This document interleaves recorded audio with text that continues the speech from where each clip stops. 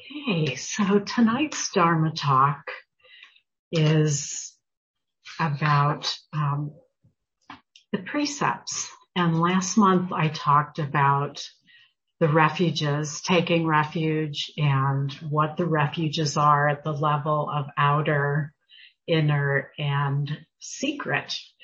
And this comes from Tibetan Buddhism, where often they will refer to things in terms of their outer, inner, and secret. Although this particular teaching I developed myself. This isn't specifically from Tibetan Buddhism, but this concept of outer, inner, and secret can really help us deepen our understanding of something like the precepts, which is often, it can often be done in a way that's very rote. Often at the beginning of retreats, we'll chant the refuges and the precepts, and the precepts are done on retreat in part to create a safe space for everybody on retreat and have common agreements. But really the larger purpose of the precepts within Buddhism is to serve as training principles. So they're not like commandments, the way that many of us who were raised in the Judeo-Christian tradition had commandments where if we don't do them, we're sinful or we're going to, go to hell or something like that. In Buddhism, the precepts are really intended as training principles. So they're not seen the same way. They're really something that I like to use them as ways of bringing consciousness to my everyday life. And once a year, I do this ongoing, but once a year I formally do this, usually in the week, around the end of the year, where I will look at the past year and places where I feel that I was really in congruence with my practice and how I was living my life, and where I might have not felt that I was really doing as well with that as I would like to, and would like to give more focus, or maybe there's an area of life that I can feel I want to go to the next level, and then we'll have an intention for the following year to really be more in touch with how I'm living my life in that way. And some of the things I've looked at in this regard over the years is eating, eating vegetarian or eating animal products or other ways of eating, consumption of media, how much internet media am I engaging in, like the news. I've gone on and off of times when I only looked at the news every 2 weeks to now where I'm looking at it every day for 2 years with the pandemic and other things going on. Even something like fishing. I know Buddhists who fish and they don't think about that as that killing? Well, technically, yeah, but is that different than eating meat that's under a wrapper at the grocery store? So, the way that I see the precepts, they aren't really about absolutes of right and wrong. They're more useful if we undertake them in such a way that it brings consciousness to our life and how we're living mostly off the cushion.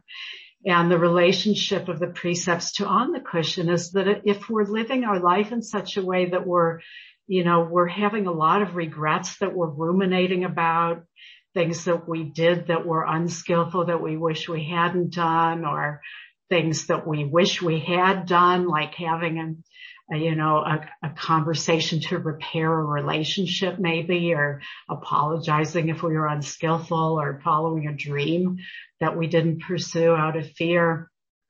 It could be, any of these kinds of things. If we're ruminating about those and don't feel congruent, that's really going to take us away from our practice on the cushion. So it's very practical for our practice in another way. But it really allows us to continue to deepen how we're living in relationship to the deepest inner experiences that we have on the cushion, on retreat, or in our daily practice. How well are we living that? Or is there a way we could live that more so that we would have a greater sense of congruence and integrity? So taking them doesn't mean you're committing to be a Buddhist, but a lot of Buddhists do follow the precepts or use them. And there's two versions. There's the retreat or monastic version, and then there's the householder version. So I'll go through some of the differences there when I go through them. On retreat, normally we do the first 5. They're not really optional.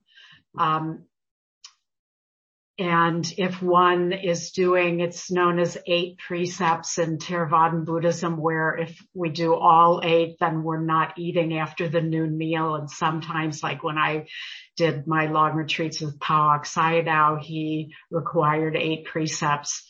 So everybody was doing that. But there's actually the 7th and 8th precept are quite interesting if we understand them from a perspective of what they're intended for. So on my retreats, I have people, we do all 8 precepts, and if they are eating the evening meal, then they just are silent when we chant the 6th precept about not eating afternoon. So there's a way to relate to the precepts that we can understand them in a more modern context that's actually quite relevant. So I'm going to go through all of that. And one of the things I love about the precepts when they're chanted is that they connect us to a lineage of Buddhists that goes back all the way to the day of the Buddha. And, hundreds of thousands of people have chanted the precepts every single day since that time, and they're doing it right now as we're sitting here. There are Buddhists somewhere on the planet chanting the precepts, and we do it in Pali. And I really love doing it because we're not that traditional these days in the Western Sangha, and it's a way that we can really honor the tradition and be connected to Buddhists all over the world from all different eras who have done the very same thing that we're doing when we chant the precepts. So I'll just say what the precepts are, and then I will go through each one and how we can really go deeper with our understanding of the precepts as training principles and understand them beyond just that sort of common rote understanding that often is, how it's done at the beginning of a retreat. Usually at the beginning, we're not really there for the precepts in particular, so it isn't usually given a lot of attention. But it really, it can be undertaken as a practice in itself in a way. And on my year-long mentoring program, we spend a month on Sila, and the precepts are part of Sila, of looking at how we're living. Are we living, as Kamala Masters and Steve Armstrong say, are we living in harmony without regret? So I like that as a way of understanding Sila. And there's more to Sila than just the precepts, but they can be a great tool for working with Sila, with our wholesome living. So the householder precepts, and these are from my book, Practicing the Jhanas, but, of course they're in Buddhism. I'm just using this wording. So the first is, I take the precept to refrain from harming living creatures, living beings. The second, to refrain from taking that which is not given. The third, to refrain from harming others through sexual activity. The fourth, to refrain from incorrect speech. On retreat, that's usually noble silence. The fifth is to refrain from clouding the mind by consuming intoxicating drinks and drugs that lead to carelessness or heedlessness. And on retreat, also with the third precept, where we are celibate during retreat. And then the other precepts, if we go to 6, 7, and 8, 6 is to refrain from eating after the forbidden time, which is after the noon meal. 7, well, I'll save 7 and 8 for later because they're kind of charming. Okay, so the first precept is really, we could say at its most worldly outer level, it's about not killing, about not harming. And we can look at this in terms of being vegetarian, not eating animal products in which animals were killed for the food. And at the same time, there's a reality of not killing that, if I walk outside or even probably inside, I'm killing bacteria that are on the ground. It's really impossible not to kill anything ever, just being in a physical body as a human. So, and the precepts are used in all 3 Buddhist lineages, Theravada, Mahayana, and Vajrayana. So, Zen and Tibetan Buddhism have them. In Tibetan Buddhism, I remember the first time I went to a Tibetan retreat. Has anyone else been to a Tibetan retreat? Yeah. Well, anyway, I was so shocked when the first time I went in for breakfast the first morning. And, I'd been going to Theravadan retreats, which are pretty much 100% vegetarian. And there was not 1, but 3 kinds of breakfast meat. And the smell, the bacon, the ham, the sausage, I just was like, what is going on here? Well, in Tibet, they don't have enough vegetables to live on. They have to eat yaks. So they bring in non-Buddhists to kill the yaks and then they eat them. So, there are a lot of different understandings. I know a lot of Buddhist teachers who eat meat. I've gone personally from having many years as a vegetarian to realizing I had to have more protein. So now I do eat meat. So this isn't about being absolutist about what we should do. It's really about feeling into yourself as to what's right for you.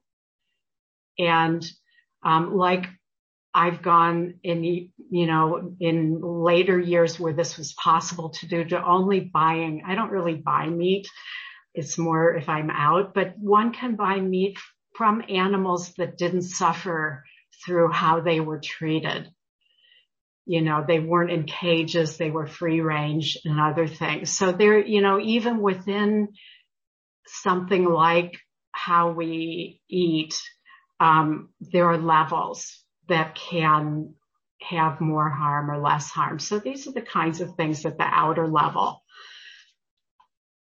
On the inner level, we could look at killing as something where we're really, and harm, being self-harm or harm for others. And this really is pointing to the defilement within Buddhism, the hindrance/defilement of aversion, and in particular anger and hatred. So at an inner level, we can really be in touch with and monitor, am I allowing a certain kind of leaning into a sense of anger and hatred towards myself or towards others? Am I, on the cushion, we can see these things, but off the cushion, there can be a way, something like anger, like why would a person have anger? Well, if we're really in touch with anger, if we use Vipassana to really feel, okay, what's that anger really like? It kind of feels good sometimes. There can be a certain self-righteousness that can happen with anger, where it feels like we're right. And there can be something that feels good in that. But ultimately, if we feel more deeply, anger has a sense of a defilement to it. It feels, it there's something in it that doesn't feel aligned. So are we monitoring ourselves for that? Or are we just letting ourselves run amok in places that we really feel we're justified in the anger? Because ultimately the anger is actually hurting us. Most of the time the other person may not know, or if they do, it's a short amount of time. So this is really working with anger at the inner level. Am I aware of when I'm going into anger or hatred in a way that I'm just letting it kind of spin out or ruminate? And then the secret level, this is really about non-separation and not cutting ourselves off from our deeper nature, from the ground of being. And many of you, I'm sure, have seen this little demonstration that I give of, the piece of paper over with the 4 fingers. And this is how we normally see reality from the conventional view, is that we're all separate and we're separate from everything in the physical realm. But then if if the paper isn't there, we can see at this deeper level, if we're in touch with what we are at the deeper level, there's really, where does the individual finger end and the hand begin? The hand is really so much more fundamental than the finger. And if I move my finger, I can feel it all the way down into my hand. So, when we're in touch with our deeper nature, there's a reality of non-separation that, when we're in touch with that, it's really hard to carry a lot of anger or hatred towards another, because that sense of separation, we may be separate at a physical level, although quantum physicists are now even challenging some of that.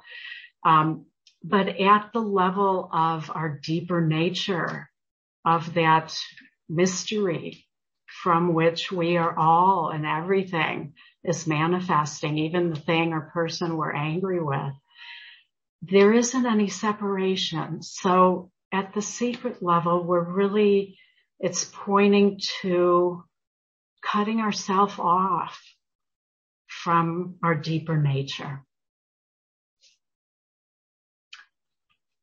So then precept number 2 is about, in the old way of saying it, not stealing. But even at a more subtle level, at the outer, not taking what is not given freely or offered. And one of the modern places this can come up is copyright, especially of digital media. It's pretty easy to pass things around and think, well, who's it really hurting? It's not really hurting anybody.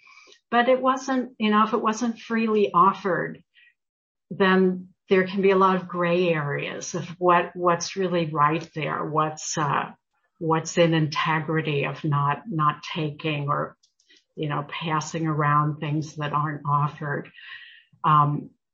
Also, there can be a certain kind of way that we can feel we're entitled to something that is more about our own assumptions of what we're entitled to than it is about what is really happening. Even something like, having to wait in line a long time because there aren't enough staff somewhere.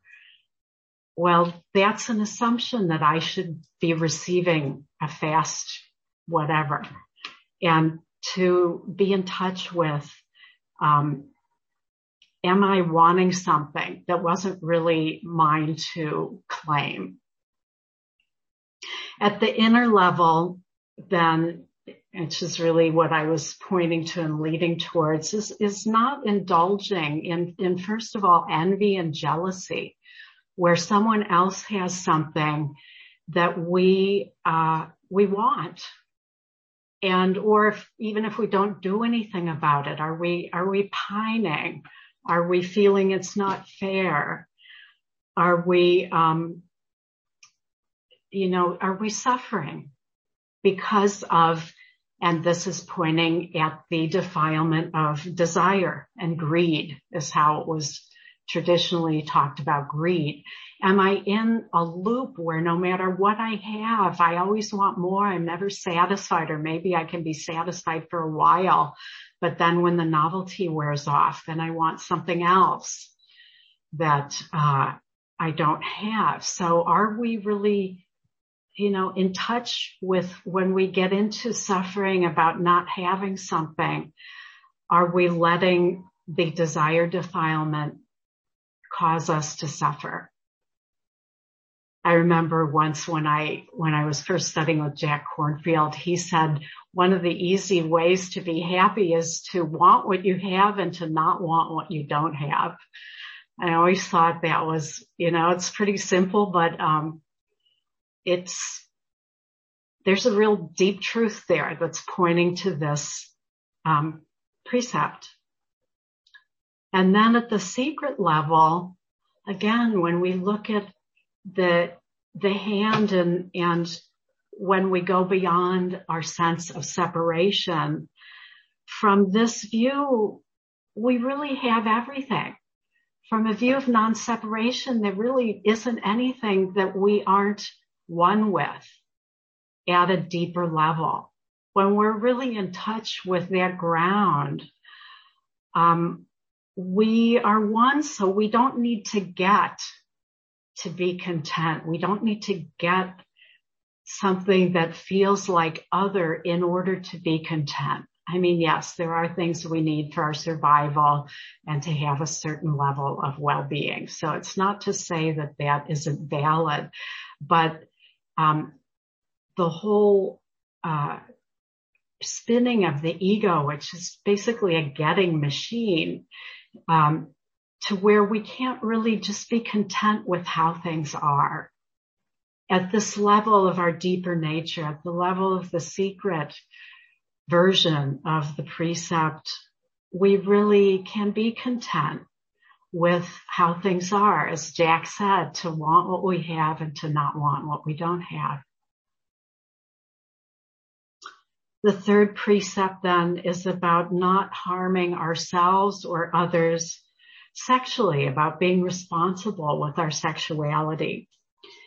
And, there are a lot of different versions of this at the outer level, maintaining whatever commitments we have to those that we are sexual with or in a love relationship with. And also ourselves. Are we doing things sexually that are harmful to us or that we don't want to be doing out of obligation? Nowadays, I've worked with a number of people, many people, and on retreat this comes up, where people have some level of addiction to fantasy or porn. It's so prevalent out there. And it's so designed to just grab our survival, our instinctual drive, the sexual drive that's so hardwired into our biology. And this is another form of harming ourselves or others if what it's doing is harmful and is degrading others or demeaning others in some way. So this is getting more to then the inner level of this precept, is about am I indulging in fantasy, or again in even if I'm not doing something or watching something, is there an internal fantasy going on? And one of the classic examples of this is the Vipassana romance that's often talked about on retreats, where people will, go on a retreat. And I remember when I first started doing long retreats and one of the teachers was talking about the Vipassana romance. And I just thought, does that really happen? But, it does. It happens a lot. And as a teacher, I hear this at times, and it's part of a habit that people have. Sometimes it's even married people. They're not going to act on it. They just like having the fantasy.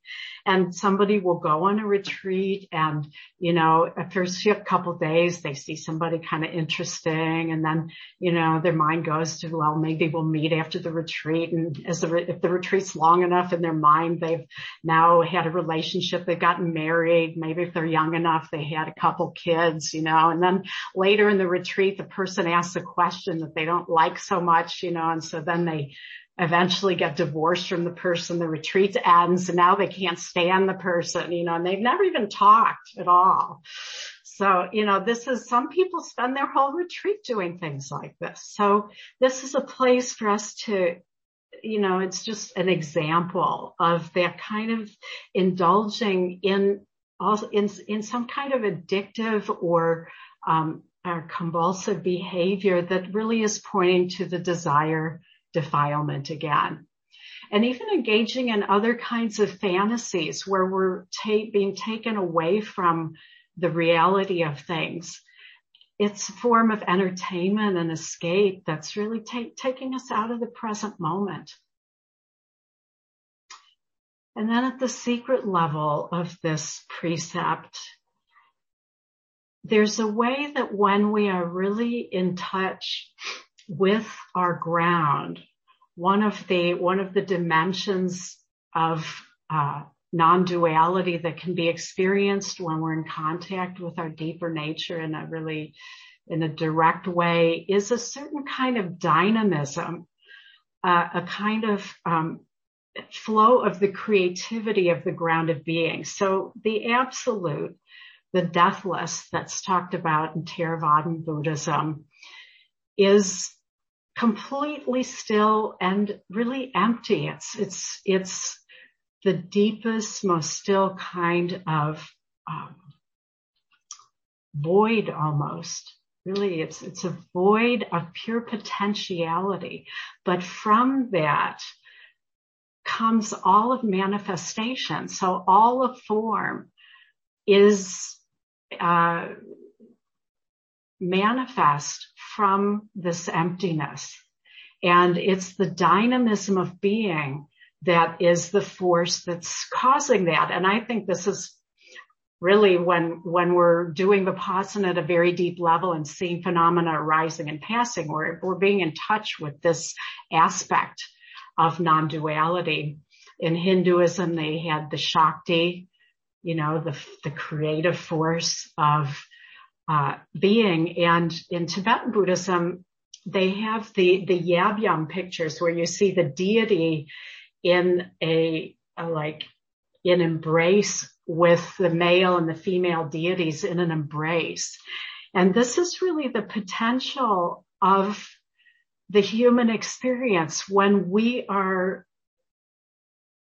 when the flow of dynamism is happening through us, it can actually be quite ecstatic.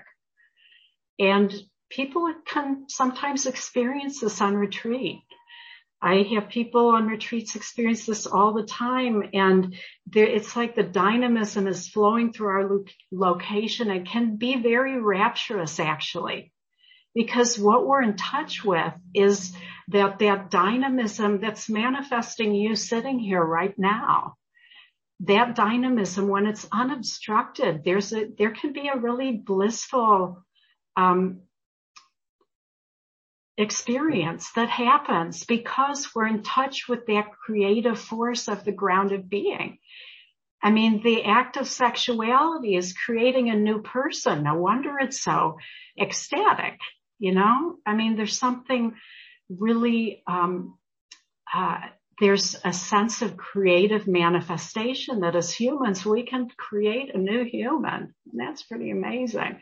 So at a spiritual level, at the secret level of our spiritual practice, when the personality conditioning isn't obstructing that flow of being as much and our deeper nature can flow through, sometimes we can actually experience that as a certain kind of rapture or a subtle sense of bliss.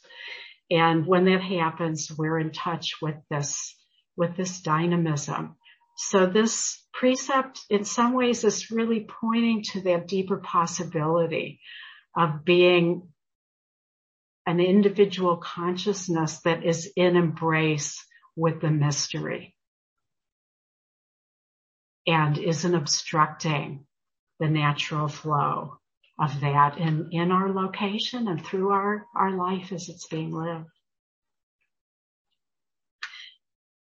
The fourth precept is about not basically, if it's most worldly, it's about not lying, being honest, and oftentimes this encompasses all of wise speech, so it can be very broad. It can be very one can spend their whole life working with this precept.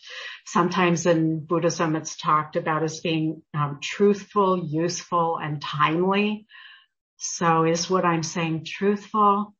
Is it useful? So is it not just superfluous like gossip or something, not just talking for the sake of it? And is it timely? Is it said at a time when it's of most benefit to the person?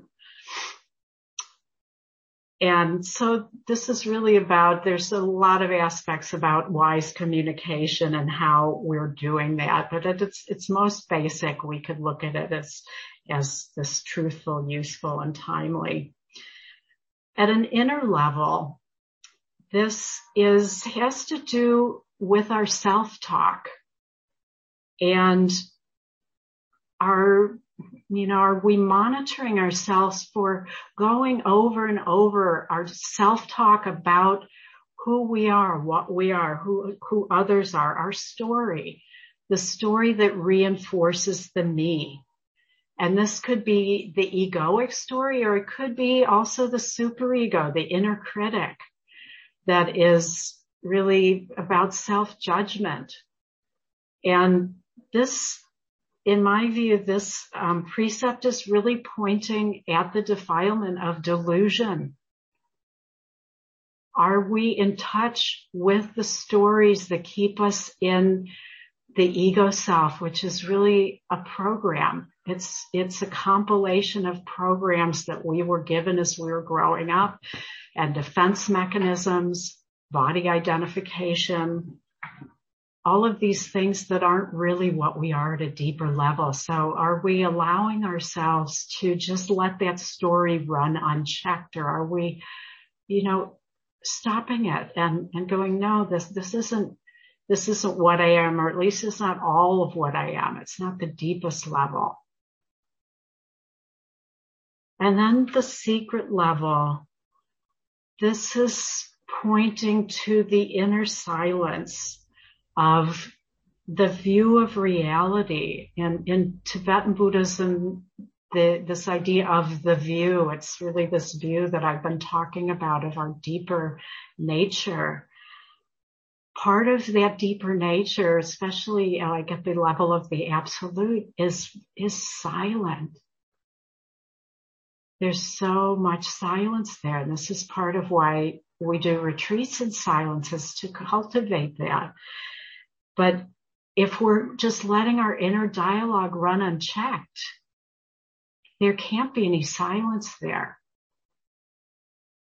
So this precept is really pointing to the possibility of allowing for that silence internally, so that deeper nature that really is beyond the conceptualization and that constant running of the me that keeps the ego and the selfing going, can that be interrupted by silence? That is really a big part of our deeper nature. The fifth precept is about not being heedless with intoxicants. And so again, I know many Buddhist teachers who drink alcohol, and I myself have had long periods where I abstained from that, 8-year period, a 6-year period, where for me it was really the right wise action to be completely free of any intoxicants. And then there are other times when there's an edge of being wise about that. So this isn't to say this one should never do that as a layperson. As a monastic, there's a prohibition there. But what's the relationship to it? And is it done to a level that can cause self or other harm? And a lot of people see this as really about desire, but I actually see that this is really pointing more toward the delusion defilement. Because when we're intoxicated at a level where we're heedless, we're in delusion, really. We're escaping. There's an escapism that is really a big part of doing this to a level of heedlessness. So that's what's being pointed at here. And at an inner level, are we beyond intoxicants? Are we deluding ourselves with this, being addicted to the surface level of existence, to the separate me, to the physical realm? And are we ignoring the realms that are deeper of what we are? Also, the delusion defilement. A lot of times I get asked about this, and one way of being, asking ourselves, because we all have some degree of all of the defilements and hindrances, are we able to really see things as they are? Are there things in our life that we know that we really don't want to see, that we're pretending aren't there because it's hard to actually be with them? And there's a way a lot of times we know we're deluding ourselves, and we're doing it because it's hard to be with that thing. So at an inner level, this is really about being really true to ourselves and to the reality of what's happening, and being able to, be in contact with that and bring wisdom to it instead of having to dull ourselves because it's too much. At the secret level, then, this is, I was pointing to this part of it, not becoming intoxicated with the superficial level of reality, which is really the ego self and the physical realm, of feeling that that is what's ultimate and that there isn't anything more fundamental than the physical realm, than this body, than the personality conditioning. That there is something, when we know ourselves as our deeper nature, we know that there's something that's actually more fundamental. And this is the core of Buddhism, that there is a relative level of reality, but there's an absolute level, of a more fundamental level that we can be in touch with, that goes beyond even our physical life.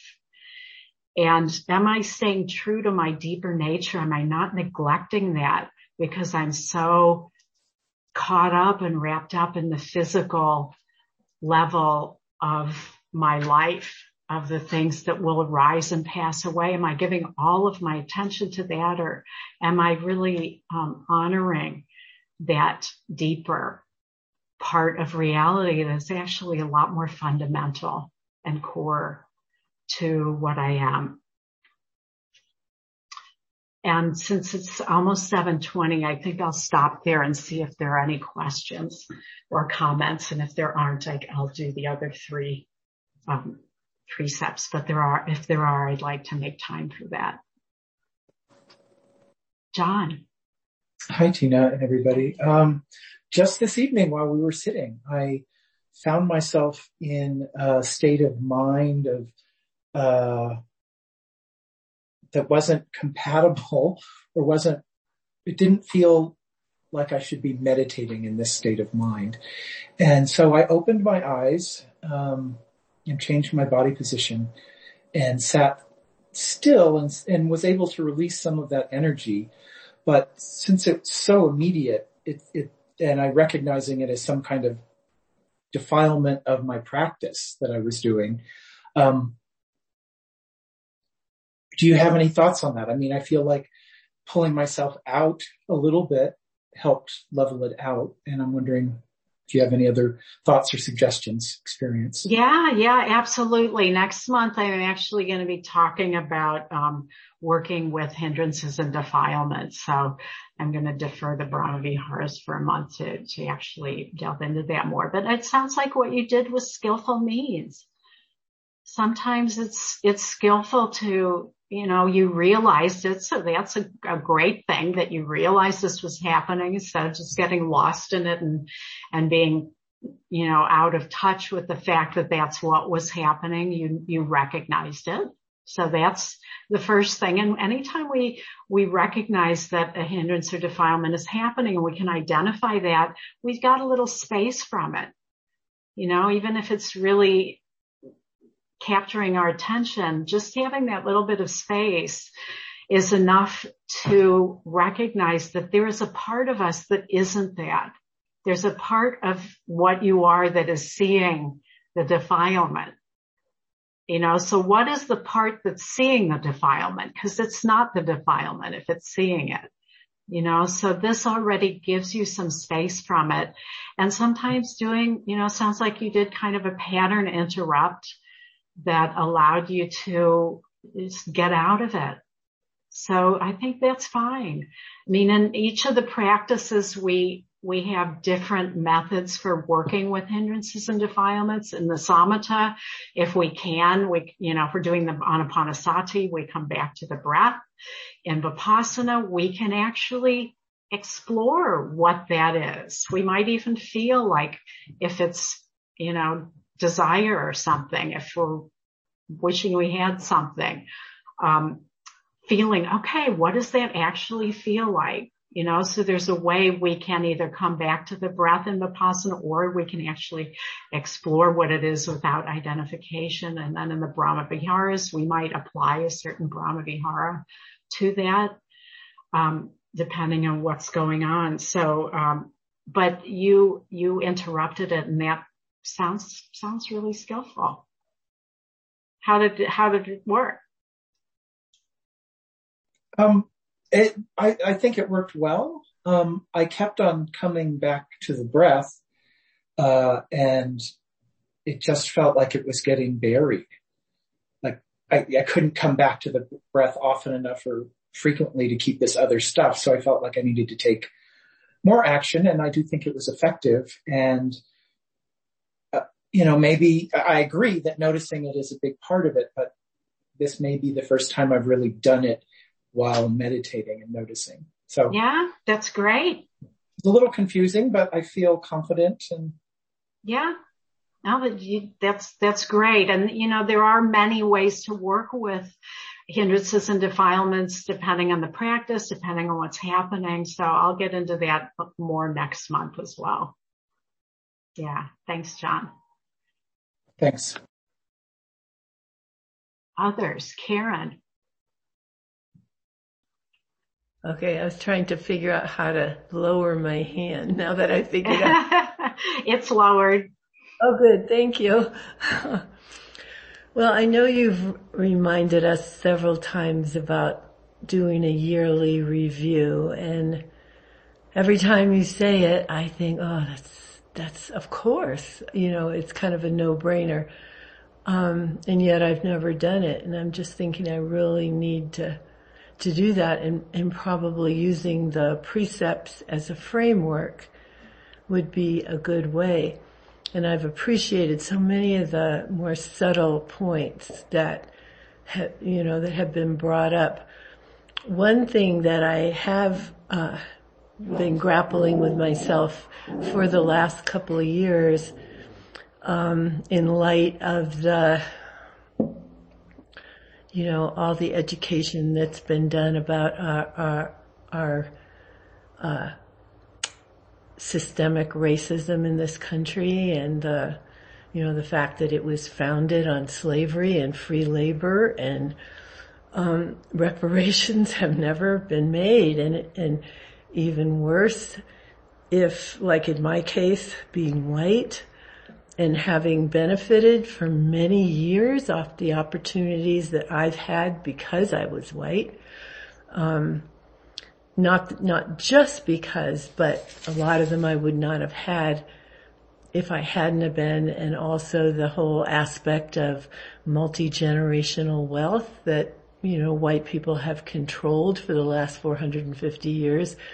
And now even in the legal system, there's still so many things in education, housing. So in that first precept, that's what came to my mind in terms of harming. I mean, I may not be taking an active doing something actively, but by not doing something proactively, I'm totally harming other people that, grew up in a system that was made to benefit people like me. So that's something that I, especially in the whole area of multi-generational wealth, when I found out that after World War II, which my dad was in, and my parents were able to buy a house after that, I'm sure using the GI Bill, that it wasn't administered to African American, for instance, soldiers, or, I know my childhood would have been so different if we hadn't have been able to buy that first house. So I think that's, I really like what you said about, it's not like really clear and it's not one way or the other. I mean, right. Look at this for a long time. Right. Yeah. It's your definition of harm has really been expanded by being in touch with all of these ways that as a white person you benefited without, maybe having realized that at certain times, and now really feeling the impact of that, and sounds like there's remorse or some wish to have, to be of benefit, or, I'm sort of putting words there, but this is where, to me, there's a lot of subtleties to all of these, and you're really pointing to that you're going deep into what does this mean for you? And this is a level of depth of what it means for you that is meaningful to you. So just taking this as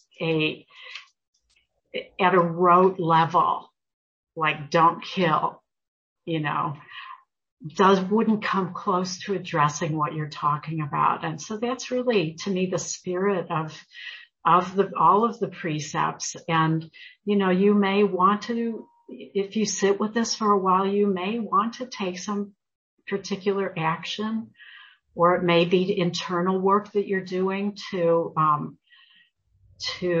not perpetuate what has happened in terms of oppression and racism in this country that is still happening. So, and it doesn't just have to be at that, at the end of the year. To me, there have been times when I've just felt like, okay, now is when I want to look, especially at this one precept, and there may even be some ways of, atoning. Like when I'm teaching Sila, I always say at the end of that section, at the end of retreats, when I'm talking about going back to your home life, that it's never too late to try and clean up something. Even if the person that it happened with is deceased, there's a way that if we clean things up on our end, it can have an effect. So, I believe that in some ways there's intergenerational remorse that can happen through a lineage, just the way that intergenerational trauma can happen, that we in some ways are doing work for our ancestors as well on both sides of that equation, the harm side and the suffering side. So, I don't know what that would look like, but that would be something that you could feel into. Yeah. No, I believe that too, as far as the intergenerational healing.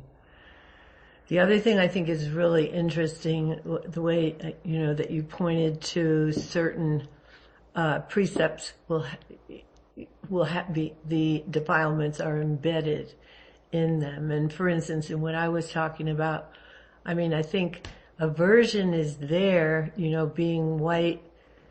There might be this natural,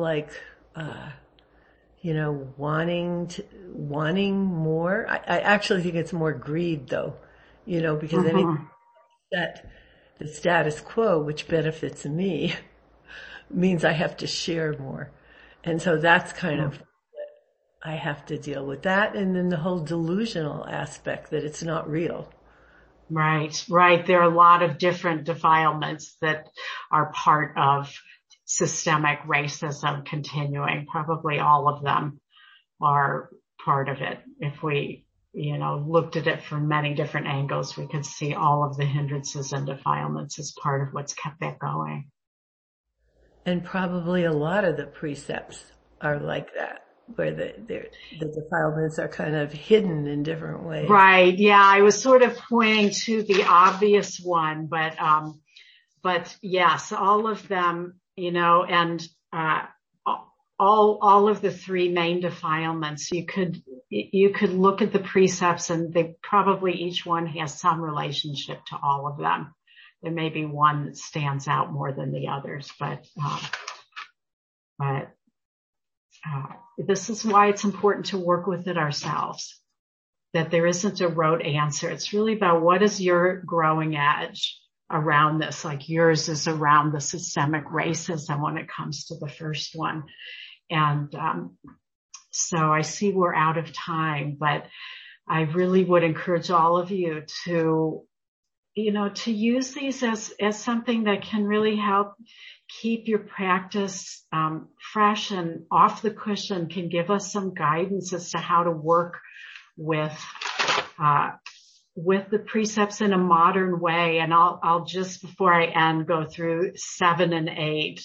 6, 7, and 8. 6, the one about not eating after noon, can really be used to help us overcome our survival fears, that not having enough food, we won't have enough. So even just fasting one day a week or trying to fast once, we can really see there's not much of a chance of starving, but there can be a sort of compulsiveness that is based in a fear of lack.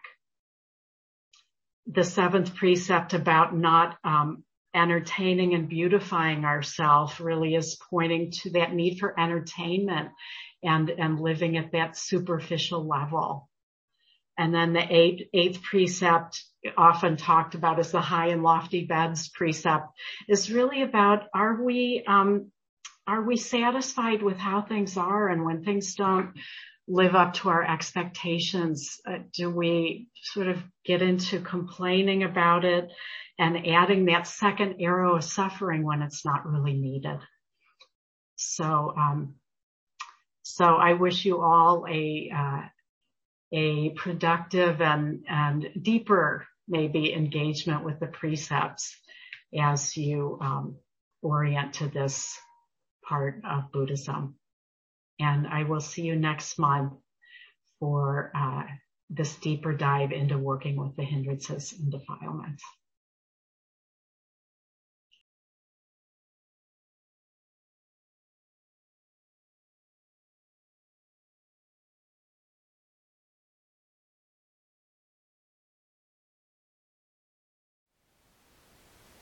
Thank you for listening. To learn how you can support the teachers and Dharma Seed, please visit dharmaseed.org/donate.